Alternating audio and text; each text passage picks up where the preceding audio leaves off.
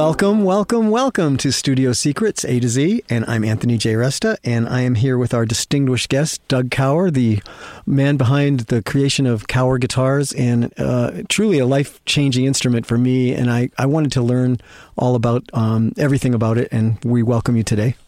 Thanks for coming. Good to be here. Yeah, thanks so much for coming, man. I mean, I think I met you like 2 NAMM shows ago. And I just the guitars, like, you know, visually they're just so, like, the finishes are like nothing else I've ever seen. It's like we could probably start there, but I mean, maybe go back a little further and let's talk about like you growing up and all that stuff first. Like tell me about your life. So my dad's a cabinet maker. Okay. Well, he was. He's retired now. But yeah, I grew up doing that. You know, we started in our garage. He was making stuff for fun. I always wind this story up to be super long, so I'll try to condense it a little bit. We've got time. I like to hear. I like the details. Yeah, but you know, basically, growing up, my mom gave us the choice that you could go to summer school or you could go to the shop. But we could not be home all summer. That was a non-option. And so I always went to the shop. My brother went to summer school. And, I just grew up doing that stuff with him, building cars, you know, always kind of working with my hands and stuff. And I wanted to be a teacher. I did not want to be self-employed. I went through that with my parents' business, and I was like, no, I want a real job. I don't want to deal with this. That's tough. And I was a third of the way through my credential. My wife, who was my girlfriend at the time, no, I think we were married at this point, but she was a little further ahead of me. And I had been building guitars kind of off and on. Building is the wrong word here. I had been making like bodies and stuff and kind of putting together essentially some tellies and strats and making stuff on our equipment at the shop for friends. And so we bought our first house, and I went back to work full time so she could finish because she was closer to being done. Because ironically, for a guy who wanted to be a teacher, I spent an awful lot of time hating homework and waffling through college and changing majors a bunch of times. And so kind of that ended up happening right around the time of the recession. This is like 07, 08, okay. Which we bought our house at a wonderful time right before all that. Yay. Oh, okay. And so there was no cabinet work to do, and I was just building guitars to pass time, and I had designed what became the Daylighter. Just, again, that was kind of for fun. It was the second thing. It was probably the first thing I ever designed from scratch. It was the second guitar that I kind of ever completely did from scratch. So, like, what became Banshee was the first thing I ever made, where I made the neck, the fretboard, and all of it. And that's kind of a complicated guitar to learn on at that point. Yeah. Yeah, and then the Daylighter, and then which is just a Jazzmaster meets Les Paul kind of mashup. Yep. So it's like a carved top Jazzmaster, but 24 3/4 scale, Gibson-y, pickups, spec, all that. And so people kind of dug it and started asking me if I was selling those or building them and selling them. And because there was nothing else to do, I started doing it. Wow. And then, like an idiot, I kind of fell in love with it and decided I wanted to do this, and been stubborn enough to stick with it ever since. Well, how long ago? So that was the first one was built in what year then? Like 2009? So Banshee, what became Banshee, those first ones were like 2006, 2007. Oh, wow. That's so cool. Yeah, a long time ago. So those were serial numbers, low serial numbers, right? Like one. Yeah, actually. Did you ever see them surface anywhere? Like sort of. So the very first one I built, I broke the headstock off of it within 24 hours. And it actually was kind of serendipitous. And ironically, today we had a Banshee that the headstock got broken on, which we'll circle back to later. But it had, the fundamentals were there, but what had happened on that one was it had a dual action truss rod, which we still use. But the way those truss rods are designed, the adjustment nut is on the bottom of the truss rod, essentially. Yep. So I took like the big Gibson-y scoop out of the headstock for the truss rod nut. Yep. And I'm going to put blame on SKB here, but this is my fault. So I got an SKB case for it, and I picked the case up, and the handle came up, and the case did not. And I was like, "Oh, come on, guys!" So I, called. I think it was Musicians for Sweetwater, and they replaced it. But in the meantime, I was going to go out and play it at a friend's, like his gig or whatever. And so all I had was one of those cheap, like Epiphone ballistic nylon gig bag, whatever. And so I threw it in there and I went to sling it over my shoulder and I missed for I think I was trying to do 6 things at once. And I just went straight over the back of me, head down first, and just broke the headstock. Oh my gosh. That's so sad. And so I ended up fixing it. Actually, the way it broke was so clean that I kind of built this I kept it under string tension, and then I kind of built this weird zip tie tourniquet on the backside to kind of pull it back in, flooded it full of glue and pulled it back into position. And so the takeaway I learned very quickly on that was we don't want it. The way it broke right across that big scoop out for the truss rod nut. So ultimately what that led us to was on the next ones, I started putting the truss rods in upside down, which made them adjust backwards. But all I ended up having to do was take a 1/4 inch by 1/4 inch square channel out. So very little headstock material removal. I see. It keeps it stronger. And that was across the board for everything. And so that solved that problem. And eventually we found a place to build our truss rods for us specifically that are upside down, but adjust the correct direction. But yeah, so I had that for a couple years, quite a few years. And then I loaned it to Mason Stoops, and who's a friend. I know. He is. I'm a huge fan. Yeah. Yeah. That's where I discovered you guys first, I think. Probably because he has a daylighter and some other stuff. But he borrowed that from me. And then now again, this is probably a testament to my zip tie tourniquet repair. He took it to a gig, first show that he played it at. And then I think he left it flat and the other band's guitar player stepped on it, re-broke the headstock. And that's where it's whatever graveyard it's in. I don't think it's ever been fixed. Wow. And then, from there, I do have my, in those rounds of early guitars, my father-in-law has one, my dad has one. I don't really have any guitars of mine at this point, at least in functional form, that predate probably 2016, 17. Wow. And we can circle on this. Banshee is that guitar I always want to but I'd like it when I build one for myself and then someone would talk me out of it. I never was super attached to any particular one. And then when we started doing the deluxes, which has the maple top, that's the one that kind of finally was that's that last little tweak that I wanted sonically for me personally. Sure. That's what I have.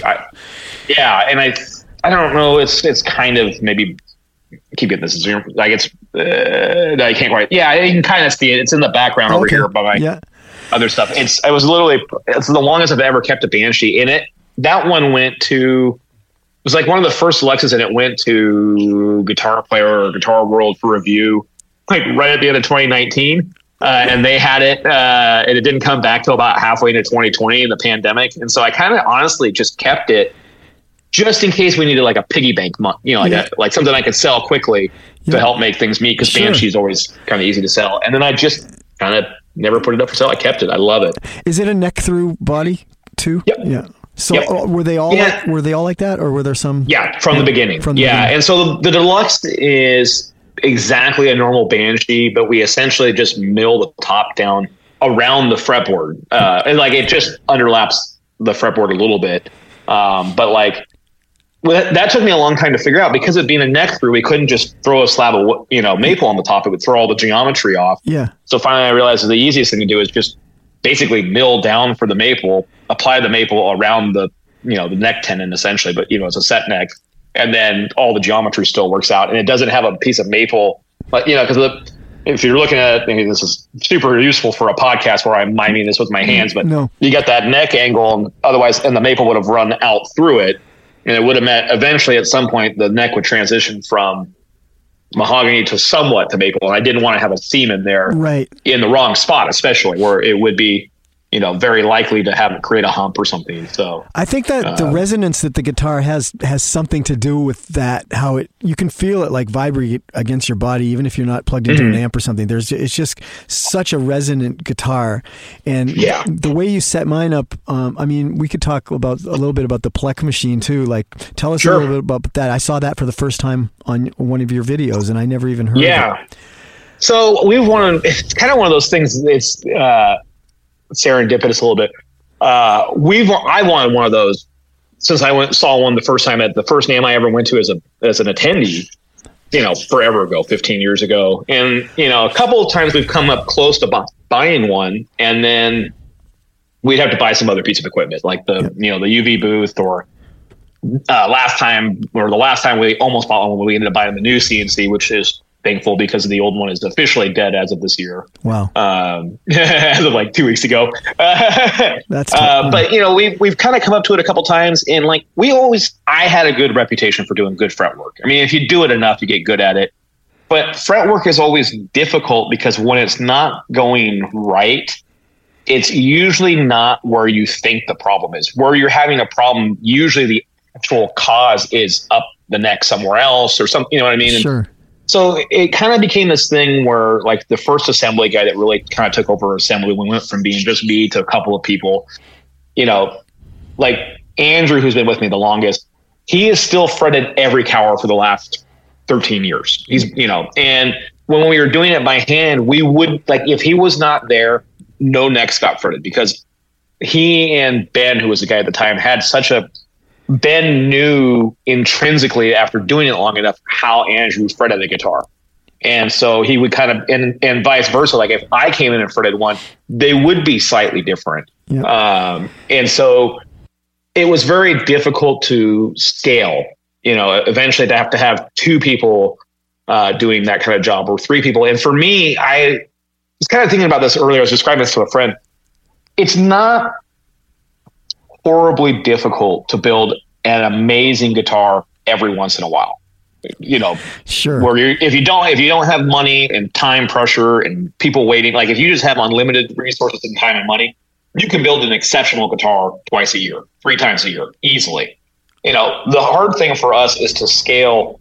How do we build maybe not, and if you build a truly amazing guitar, that means that the only way that compares is that you have built guitars that aren't truly amazing. Yeah. So my goal is like, I want to build really great guitars every day. Yeah. Maybe, and then occasionally maybe you'll get one that those little plus or minus variances in the wood, the pickups, the whatever, those things stack up and you get one that's a little more exceptional. Yeah. But I don't want to, we have to do that twice a day, every day. That's our goal, is to get 2 of them put together. And so the Plek has been amazing because it had kind of a bad reputation early on, because it's like anything else, like the CNC. It's like, I want Geppetto, who handmade my guitar with a rock and a chisel, and that makes it the best one ever. And I'm like, it doesn't. Yeah, CNCs take all the magic out of a guitar. I'm like, here's what a CNC does. It keeps my fingers away from the big spinny bit of death. That's it. Like, it's only as good as the guy who programmed it, which is me, which is not very good. Yeah. So, it's taken a long time to make these little tweaks. But there is, like, when we go from like our old machine, which was, built in the late 90s and ran, 386 processor with, 16K RAM. You go from that to what is our more current machine, which is still not what I would consider like aerospace grade or something that's, super high tech, but 22 years of improvement. There is a whole realm of things that have been unlocked using that machine now that we're starting to take advantage of. But the Plek was like that, where its biggest benefit for me is now we used it for 3 or 4 different things, but the first thing we got it for was doing our final fret cutting, essentially the crowning process. And so where that is amazing is we put that thing in under string tension, and it comes in and has a scanning probe essentially, and it measures the entire neck everywhere. It maps the entire fretboard surface, the string path, the frets, the fretboard surface, the nut, the string height, all of that. And then I can see very clearly digitally on the screen what is going on with that neck at each string position, at each fret, all the way up at the neck. And so that takes out of the equation that touch, that understanding of, if it's buzzing at the 19th fret, just in these 2 spots, it's really the 21st fret over here, like we can see it now. All that, it's like, and so teaching that to people is easier.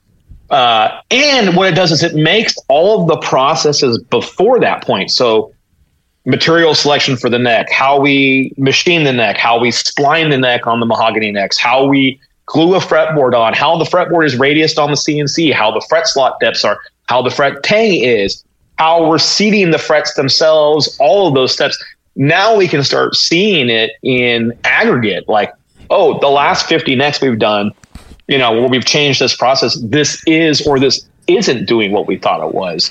And so now we're reaching this point where I've gone insane with it. I've gotten kind of borderline nuts. So when we started doing the Corona model with the bolt-on necks again, I really liked pocketed fret slots. So when we do all of the 24 and 3/4 scale stuff, that's why all the fretboards are bound regardless, because the way those are made on the CNC, it uses a saw blade across it, so we can't do pocketed. Yeah. So everything gets bound. So like if you ever see a Banshee with a fretboard that doesn't look bound, it just has black binding on it. It just blends in so well you can't see it. But on Coronas, part of the way we have to make that neck is it's facing in the wrong direction on the CNC for the saw blade to work anyway. And by that point, we had the Plek, which had the option to do fret slotting. So we started making those necks, and I have this partially because we couldn't do it any other way on the old CNC because it didn't have the power. I had this router bit essentially made, and it's terrifying, but it's like 3 inches around, and it's half of a 12-inch radius. So what it does is when we run the fretboard, it basically goes down on one side and comes back up the other to form the radius. And that was a massive improvement over how we used to do it. But we still have to, like on the set necks in Banshee, we'll make that fretboard, then we glue the binding on, then we trim off the binding on the backside, then we glue it on a neck, then we put the inlays in it, then we level the whole thing back off again, and then it goes in and gets threaded. And so there's a bunch of steps in there that basically undoes the accuracy of the CNC. So when we started doing the Corona necks, it's a fender style neck. So essentially once we route the truss rod channel, we throw a slab of Wenge on there, and then it goes back on the CNC after it's glued up. And we actually cut the binding, glue the binding in on the machine, and then it comes in and makes the entire neck minus the slotting. So it does the inlays, radius is it, mills it all to shape, it's all done. And those necks come off really accurate because they're all done, because the fretboard's already glued on, any clamping variance gets milled out. So for a while, all we were doing was slotting those fretboards on the Plek. And then we kind of reached this point where I'm like, okay, I got to teach somebody else how to do this, because if Andrew's out sick, or he eventually after 13 years realizes he should get a real job and leaves me, we're going to be in trouble here. And so we had one of our newer guys, because with the Corona necks, even though they came off the CNC really nice, it does kind of like, we would try to put the inlays in first, but it would tear them out. So we would put the inlays in and then just kind of quickly re-level the fretboard. We tried teaching Diego, who does all the CNC, kind of taking over all the CNC work for me. And he and I loved it. It's not a slight against Diego. Andrew's done it thousands of times now. Diego has not. And the Plek was very honest about, oh no, like your center line's drifting now on the radius, or this corner got knocked down, or whatever. And it wasn't like it was unfixable or anything, but it was like, okay. And I started thinking about it, like, well, the Plek will also do fretboard leveling. And it, and so it adds time to it, and we do it very quickly on the other machine. But if we're only really just kind of skimming off the inlays and just doing one last final correction, maybe we should do that. So then we started doing that, and it's a, huge difference immediately. Like, okay, now it's much easier for me to teach Diego how to load the machine, bring up the program that scans it off, and we go, okay, this is the line to cut it at, be done, and walk away, than it is to teach him 1,000 guitars worth of hand touch. Yeah. And so we started doing that, and then it became, well, hey, we should be doing everything on here. And so, we started doing all the set necks, and that's where we really could see now what was going on post gluing that fretboard on before Andrew was kind of fixing it by leveling it off. And like, we were seeing this kind of, essentially S pattern in the neck, where you could basically see where the clamps were and where you were between clamps, and it was just the call that was kind of doing the pressure. And it's not like we're talking like a 1/4 inch. We're looking at stuff at 1,000th of a millimeter. Wow. So we're looking at incredibly tight resolution, though that's what the Plek says. I think probably we're looking at like, maybe 100th of a mil, to a 10th of a mil, somewhere, realistically. Still accurate. more the wood itself will vary day to day from humidity more than that. Wow. So then we started doing all of that surface on there, and immediately, because we can see, especially at that point, because it's in the history based on serial number, we could see that thing go from rough glued on to final fretboard surface to fretted and then final end result, and seeing those improvements massively. So now, okay, that's a long wind up to how this is. So now my obsession is, I was playing again. The only time I get to actually play guitar anymore is like the 10 minutes I'm waiting for my kids to, put their shoes on or whatever it is before we go anywhere, school, even if someplace they want to go. So a lot of times that's when I'm actually just sitting and playing guitars on the couch to keep from, honestly, to losing my shit and screaming at them. And I was playing my Banshee, and it was just coming into wintertime. And the one thing about kind of the way we do the Plek process, the neck is set pretty flat. And so it's fine because early on when we do it, once the guitar's been strung up for a while, it'll usually pull into a little bit, like it has relief, but I usually like a little bit more relief, but we want it to get there kind of naturally. But it does make them a little sensitive to when winter hits and you're running the heater or whatever, Yeah. And so I was playing this thing and I was like, man, it's a little buzzy on just the low side, just a tiny bit. And I probably, if I was playing more guitar and my hands were a little stronger again, it'd probably go away. I could probably raise the bridge, a quarter turn and it would be fine. I could put a tiny bit of relief in it and it would be fine, but it plays so good and it's totally fine from the D all the way to the high E. And so I started doing on that. And I was like, okay, if we're doing this fretboard surface on the Plek for everything, I can tell it. Why can't I tell it? And I figured out how to do this, to just put basically, like when we do the fretboard surface right now, it's just kind of a straight shot with a little bit of relief, or not relief, fall away at the, like past the 16th, 17th fret.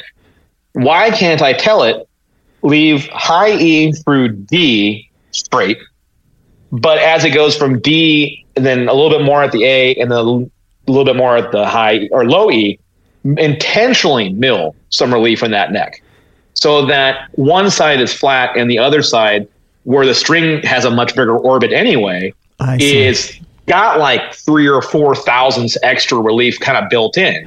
And so that's the rabbit hole we're chasing now. And we've been doing that for about 2 months. And it's one of those things and we could only do this on the Plek because I could not do that by hand and duplicate it, first of all. And I had to get the guys who do, so it's Logan and Harrison who do the final Plekking. Like I had to reset how we have the Plek, our standard set in the Plek, to account for that, because you could just mill it out completely by accident. Like I wanted them to get used to seeing that, a lot of times we would scan the neck and we'd see like the bass and treble side have slightly different relief, and we'll split the difference and then do our fretwork from there. And like, no, I want to see that bass side I want the treble side flat, I want the bass side, you should see 3-4 thousandths, and do it to that. And so I kind of been jokingly calling it the compound relief neck, but it seems to be like yours doesn't have that. Yeah. This is fairly recent, and like, I don't know that anybody would notice. And I don't even know if this number is so small that in a month from now, the humidity is going to wipe that out anyway. Maybe we do need to pull a bit more in, but it seems to be working really effectively. Well, the experience I had with the guitar, it was like, I played a lot of wonky old like 60s Supros and like Ks, sure. 50s Ks, and Harmony Rockets, and I just got used to like moving my fingers to get things in tune, and it's just, you know what I mean? It's like, okay, if I'm gonna play this part of the neck, I have to tune this way. I got to make sure that the G is a little bit flat, and all these things that you do to try to save your time when you're doing multi layers of guitars as a producer. And with the Banshee, it was like all of a sudden everything was, it literally felt like power steering. It's like I've had nice guitars. I've probably had 60 guitars in my lifetime, but I'd never experienced something like this, because it literally felt like almost like a different instrument. And it was like, I couldn't believe how much faster I could get a bunch of tracks layered and in tune. Sure. And the other day, maybe 3 or 4 Instagram posts back, I was playing two different octave pedals high up on the neck doing roots and fifths, and it shouldn't be in tune, but it was in tune, and I was able to do like 4 tracks of each chorus in like half an hour, whereas that's amazing. It used to take me 3-4 hours, so I mean it's really changed the amount of time it takes me to get things done. And and then I go back to one of my wonky, like a 50s K, and it's like, I like the sound of those Kleenex box pickups and everything, but it's like, oh my God, it's like pulling teeth, so you've kind of ruined my life is what I'm telling you. Well, I like hearing that. Yeah. The funny thing is I get people that are like, well, why is, okay, this is going to sound extremely conceited, and I don't mean to, but like, no, because I've had people like, why is this play better than XYZ of mine? And I'm like, I don't have a good explanation in terms of like, this compound relief neck thing that I'm working, this is maybe, like I said, it just may make me feel special, but like that's only in the last few guitars. I mean, I have a long history of building guitars now. Like, I don't feel like we're doing anything that anyone else is incapable of. I think just that ability and that mindset of like, and maybe it is partially laziness. Like how do I do this in the easiest way possible, which makes it therefore the most repeatable way possible. And, if I'm going to do it and I want to repeat it, I want it to be I want the thing to be good so that, and then if it's repeatable, then I can make small adjustments and see those adjustments repeat. And then that's how the ball kind of keeps moving forward. You're getting rid of like the variables that make inconsistencies happen. And I can see why that has to be, it's a real thing with pickup winders. Like we had a customer called me today, and he was picking my brain on a couple pickup winders. And I'm like, it's like, man, there's a lot of great pickups out there, but the thing that I can say about Lawler and TV Jones and Wolf Tone, and I have my particular favorites within those 3 companies of what we use them for. I never have one that doesn't sound right. I never have one that doesn't sound like the one before it, the one after it, the one 2 years from now, and the one 2 years from before. They always sound the way that, and then that takes that variable out of the equation of like, okay, now we've made this change. Does it, or this guitar is different sounding. Is it different because it's the pickups? Is it different because something we did? And once I can kind of be like, no, the pickups are within that plus or two, minus 2% thing. Consistency wise, and we're trying to be within plus or minus a couple percent, then we can see the little incremental changes add up and stuff. And it helps. That's cool. I love that the TV Jones, with that, you have the reverse phase. They're so good. They're so good. I know. And I grew up in the 20 years ago, like I had somebody gave me a 57 Gretsch, Duo Jet. And I had it for, 10 years before he needed it back, which that's like a really bad day, I have funny stories like that because I used to hang out at this Chinese bar called the Wulun Ming in Billerica, and there was this dude that used to come in there every night. It was like on my way home, and he's like, I got this guitar under my bed. It's like it was my grandfather's. It's just sitting there. It's like, do you want to borrow it? And I'm like, well, what is it? And he brings it to the studio, and it's a 65 Jag. Oh, sure. And it's the American made one, and it's like mint, and it's got the pickup covers. It's like brand new, and it's like, so I had it for years, and I loved that guitar. Like, I mean, it was just incredible. And then one night he showed up around midnight, really, really drunk, and I opened the door. He's like, I want my baby back. And I was like, oh. Good on you for having it for so long without, It was like 10 years or something, it was amazing. But yeah, so, I get attached to certain sounds and styles and things. And like the early Gretsch stuff, and I had and then I got a 58, and then I've got like a one with TV Jones. Yeah, I love the Gretsch style of everything. And there's something Banshee that's a little Gretschy, but it's totally its own thing. But we definitely do a lot of worship at the Isle of St. Gretsch, especially when it comes to aesthetics and colors. Obviously, the rule of thumb is if there's a debate about gold hardware, if that color on a Gretsch gets gold hardware, it is the correct choice. Always, it's tradition. And and like the Powertrons are not, that's the thing. Like I actually don't like. Like I have a 60 single anniversary, an original 60, and there's a story on that one too. But like, I don't like the TV Jones classics unless you put them in a maple neck Super Chief. Then it sounds like what you think it's going to sound like. But if you put them in a Banshee, they're just kind of, they don't have enough output or mid or any of that to be what you want that pickup to be. And I think it falls into that trap of like, you're going to think it's going to sound like a 6120, but you could not be more removed from that guitar in a Banshee. Yeah. But Powertrons, to me, are I think when I get a customer, it's like, I don't want a P90. I kind of want a humbucker. I don't really want Powertrons. It's right down the middle of both. Yep. If you coil split them, it will do a pretty good impression of the Classic. They go out of phase. It's one of their best sounds, personally. Yeah, me too.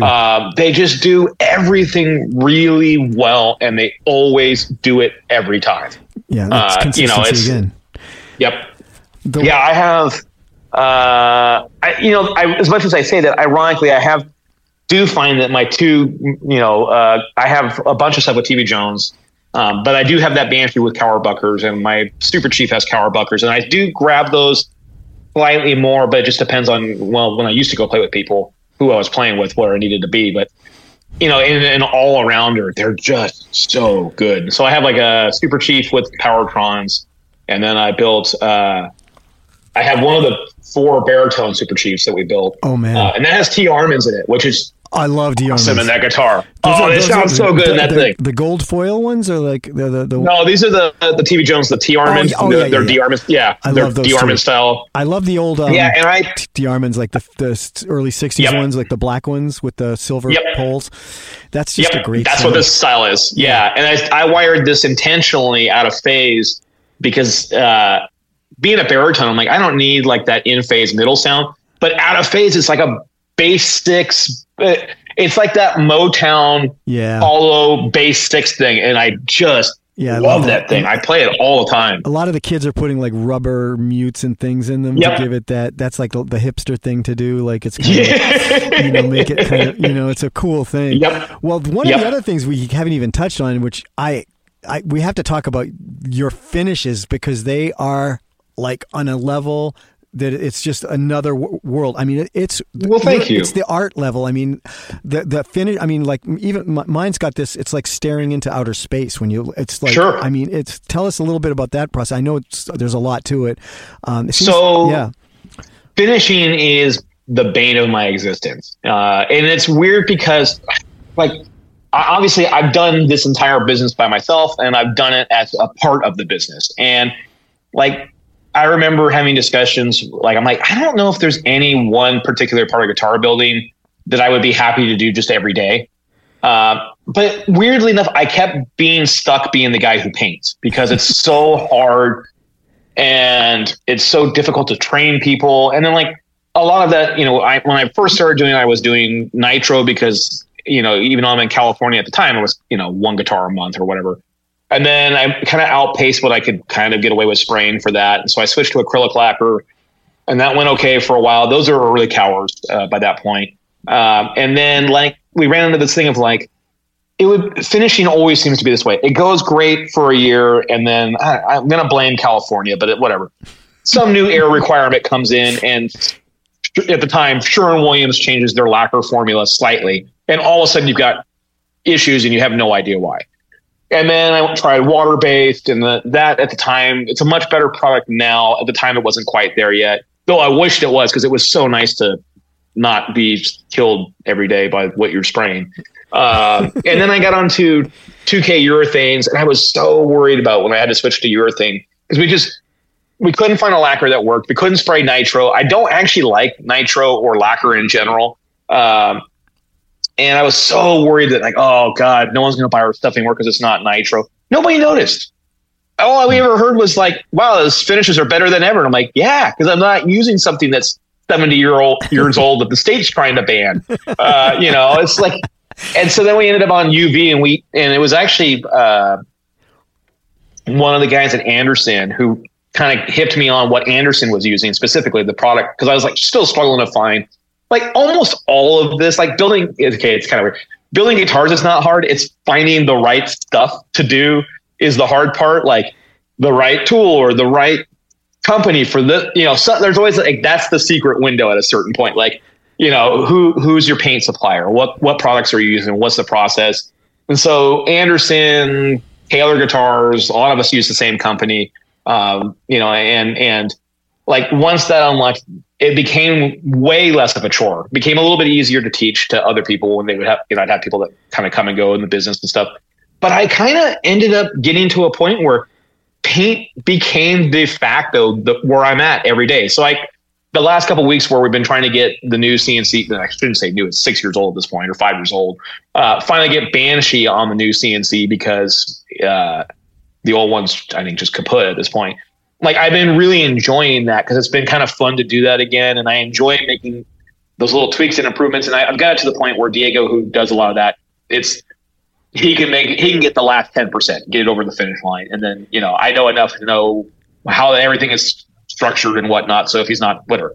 But finishing is my 4-day-a-week job. And actually right now it's a 6-day-a-week job because the person who was doing it with me for the last few years just left. And the new guy's catching up pretty good, who was already starting on that before she left. But I really enjoy it because it is funny how it is that step. Like you would think once the neck is carved and the thing is sanded out, that's when it looks like a guitar, and it does. But it's when you put the finish and the color on it that suddenly you're like, okay, this thing's cool and it's exciting, and I really enjoy it. It's also because the control freak in me. I always tell new employees, I'm like, the number one rule of working for me is I don't like being yelled at by a customer.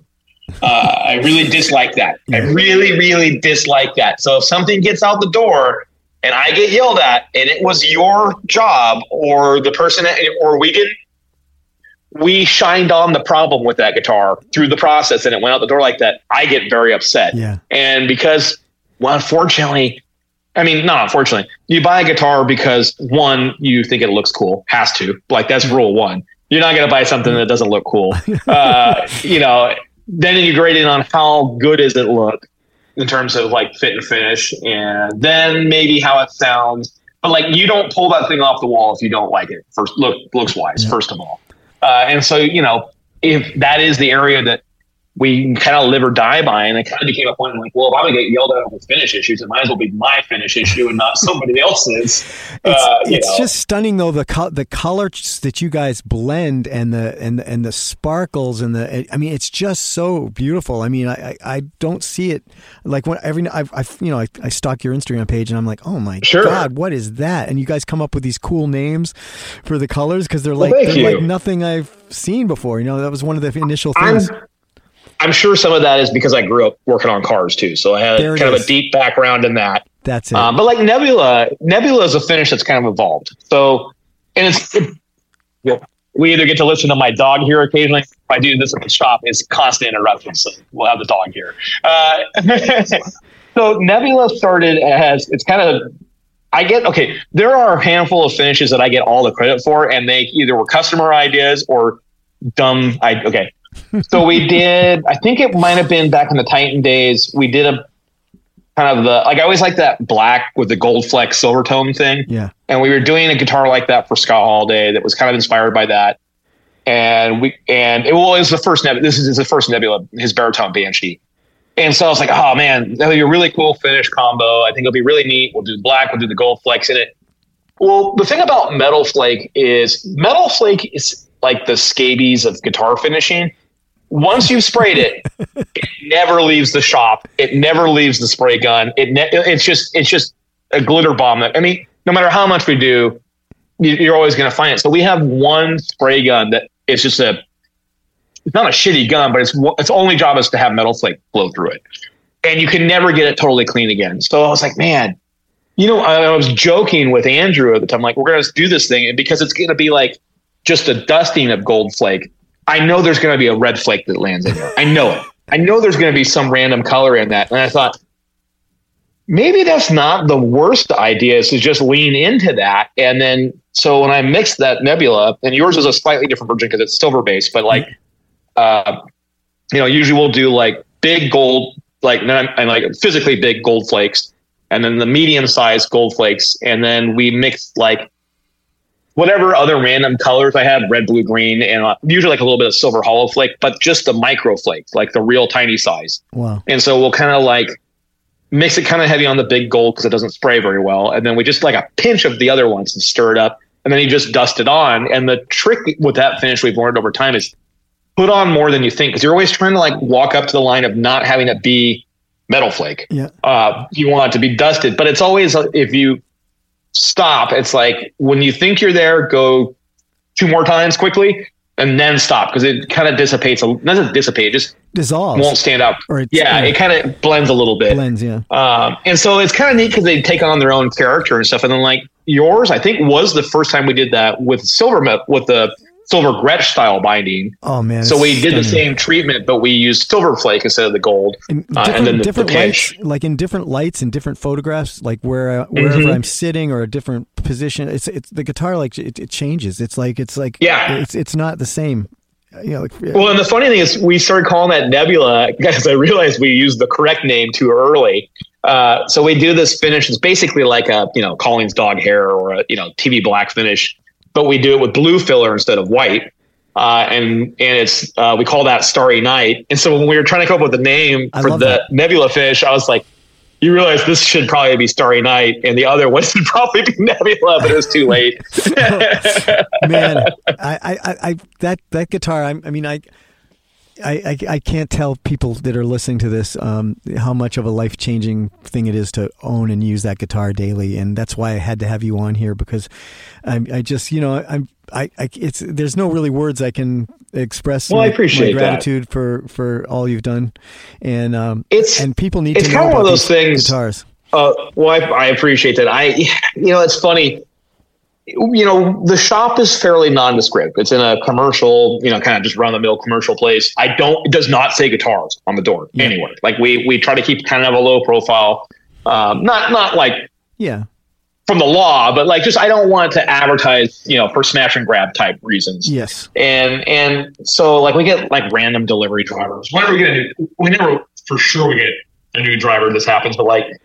People come in, they're like, "Oh man, I didn't know you built guitars," and like, yeah, it's the best form of poverty. They're like, all you need is somebody famous to play your stuff, and you'll make it. I'm like, I have lots of famous people. I have way more famous people playing my guitars than I have any right to. I have, especially like Sacramento is not the music stop up here, like it's the city or whatever, and like so it's not like Nashville where they're just.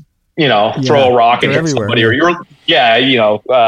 and so, we've had these amazing things. I'm like, what artists do for us is like, they don't make us rich. 99.99999% of our customers are people with jobs and kids and whatever, Sure. That's who pays their bills. Artists, it's nice for us. What artists do is they take our guitars and then they go play in 200 different climates a year. Yep. And then they tell me, hey, this did great or this didn't do great. And then we make those adjustments. And then we have days. I had the very first guy who ever played our stuff. I mean, this is like tower number 7 was a blues guitar player named Michael Burks. And he was just the most sweetheart dude. I wasn't even doing the business full time yet. I was still working part time for my dad and then working after hours building guitars. And I remember this story. Exact. So my birthday is in May, and it's like around Memorial Day weekend. So it's already 1,000,000 degrees in Sacramento. And I'm working on my birthday, and I had reached that age when nobody cares, right? Like my dad cared because he knew, it was, but I was still working that day for him. And like, I remember like I got a phone call, and it was like the secretary to our insurance agent. Like I couldn't even get my actual insurance agent to call and wish me happy. He made it, okay, it's not that I need that, but it was just like, it was that age. It was like in my mid 20s or late 20s, like when that doesn't like, no one like, but Mike called me and it was like 3:30 or 4 in the afternoon. I was because my dad did cabinets. So we had like a big trailer that we would load to go to a job site. So we're like loading stuff in the trailer. And it's like 1,000,000 degrees in there. And I'm just miserable trying to run down the clock so I can go build another guitar after work and get this thing done. And Mike called me from Italy on tour to just be like, hey man, just want to wish you a happy birthday. And this guitar is doing great and having a great, people constantly asking me about it. And like, really, I'm like, that is what more often than not, that guy, especially because especially early on. It's not that, again, with today's Instagram post, which we do need to get back to, but like I would just have a day where I'm like, this sucks. I can't figure out why this is not going right. I'm struggling with this, or I'm starting over on this. This is stupid. I shouldn't even be doing this for a living. He would have this sixth sense, and I would get that phone call at that moment, and it would be enough to get you through. I totally relate to that as a producer. When somebody, sends you an email and says, their mom cried when they heard this song, or, these are the things that, it's a little affirmation of your diligence and hard work and caring about people is like, it helps push the needle, it keeps us going. It's so hard because, it's like any kind of art. Music and I have a business and we make a product, but it is hard for me not to take it personally when somebody's not happy, or somebody, arbitrarily gets hung up on some detail and flags the whole thing. And so it's very, I've had to, I don't ever look at what used cowers are for sale. I don't want to know, I try to, cause it's hard. We did 250 guitars last year. We've built, we probably are closing in on, between Titan and Cower, 1,800 guitars now.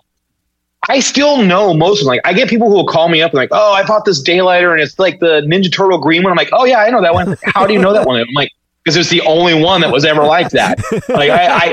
It is reaching a point with Caddy Green Banshees. I'm like, you're going to have to be more. There's a lot of those. There's a few combos we do a lot of, but I'm like, no, I still remember most of these. And it's like a family. It's hard to, that's what's hard so to different. Not get upset. That's what it felt like with me too, is becoming part of a family. And I think that's one of the coolest things about your company is it's just amazing. And I really want people to check them out. I think we'll get some nice pictures in when we do the trailer and stuff, show people some stuff. And I look forward to seeing you at NAMM. We haven't had that for a few years now. I miss it. It's time. We'll see. It's time. Yep. Well, hey man, it's been so great to have you on here. I'm really excited for people to hear about these guitars, and people on my Instagram comment all the time. I get people ask me about it all the time. It's like, well, we really appreciate you constantly sharing too. Oh, man, it makes my life easy. I just got to hit reshare and I'm all done. Well, wonderful, man. We look forward to seeing you in NAMM or wherever, and we'll get out as much as we can help to get these guitars out in the world. You're doing amazing. It's just I'm really excited for you, and thank you so much. I learned a lot today. There's a lot of details. That's a lot of new information for me. I will go on for hours. If you have to kill a session, I'll give you a whole other hour of in nerd detail talk about it. It's cool. I'm enjoying the nerds. It's really the nerdy cool. part. Well, I think there's a lot of detail oriented people follow our studio secrets, so I think it's going to be a good match. We look forward to the next time. We'll do it again sometime. Yeah. All right, sounds great, bud. Well, I appreciate it. Thank you, man. Thank you. Bye. This is Anthony J. Resta signing off for Studio Secrets A to Z. Thanks for coming, and we'll see you next time.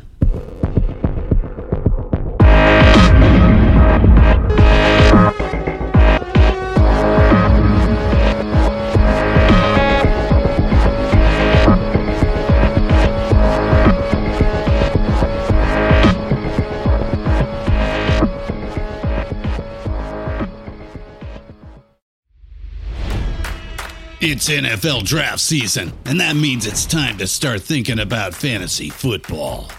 FantasyPoints.com features industry-leading experts and prognosticators using proprietary hand-charted data to help you score more fantasy points. FantasyPoints.com is the place to go for whatever kind of fantasy football you play. Whether you play fantasy football, daily fantasy sports, or do a little bit of everything, Fantasy Points has the meticulously researched content to guide you to victory. And why wait for the fall? Fantasy Points also covers the new spring football league, the UFL.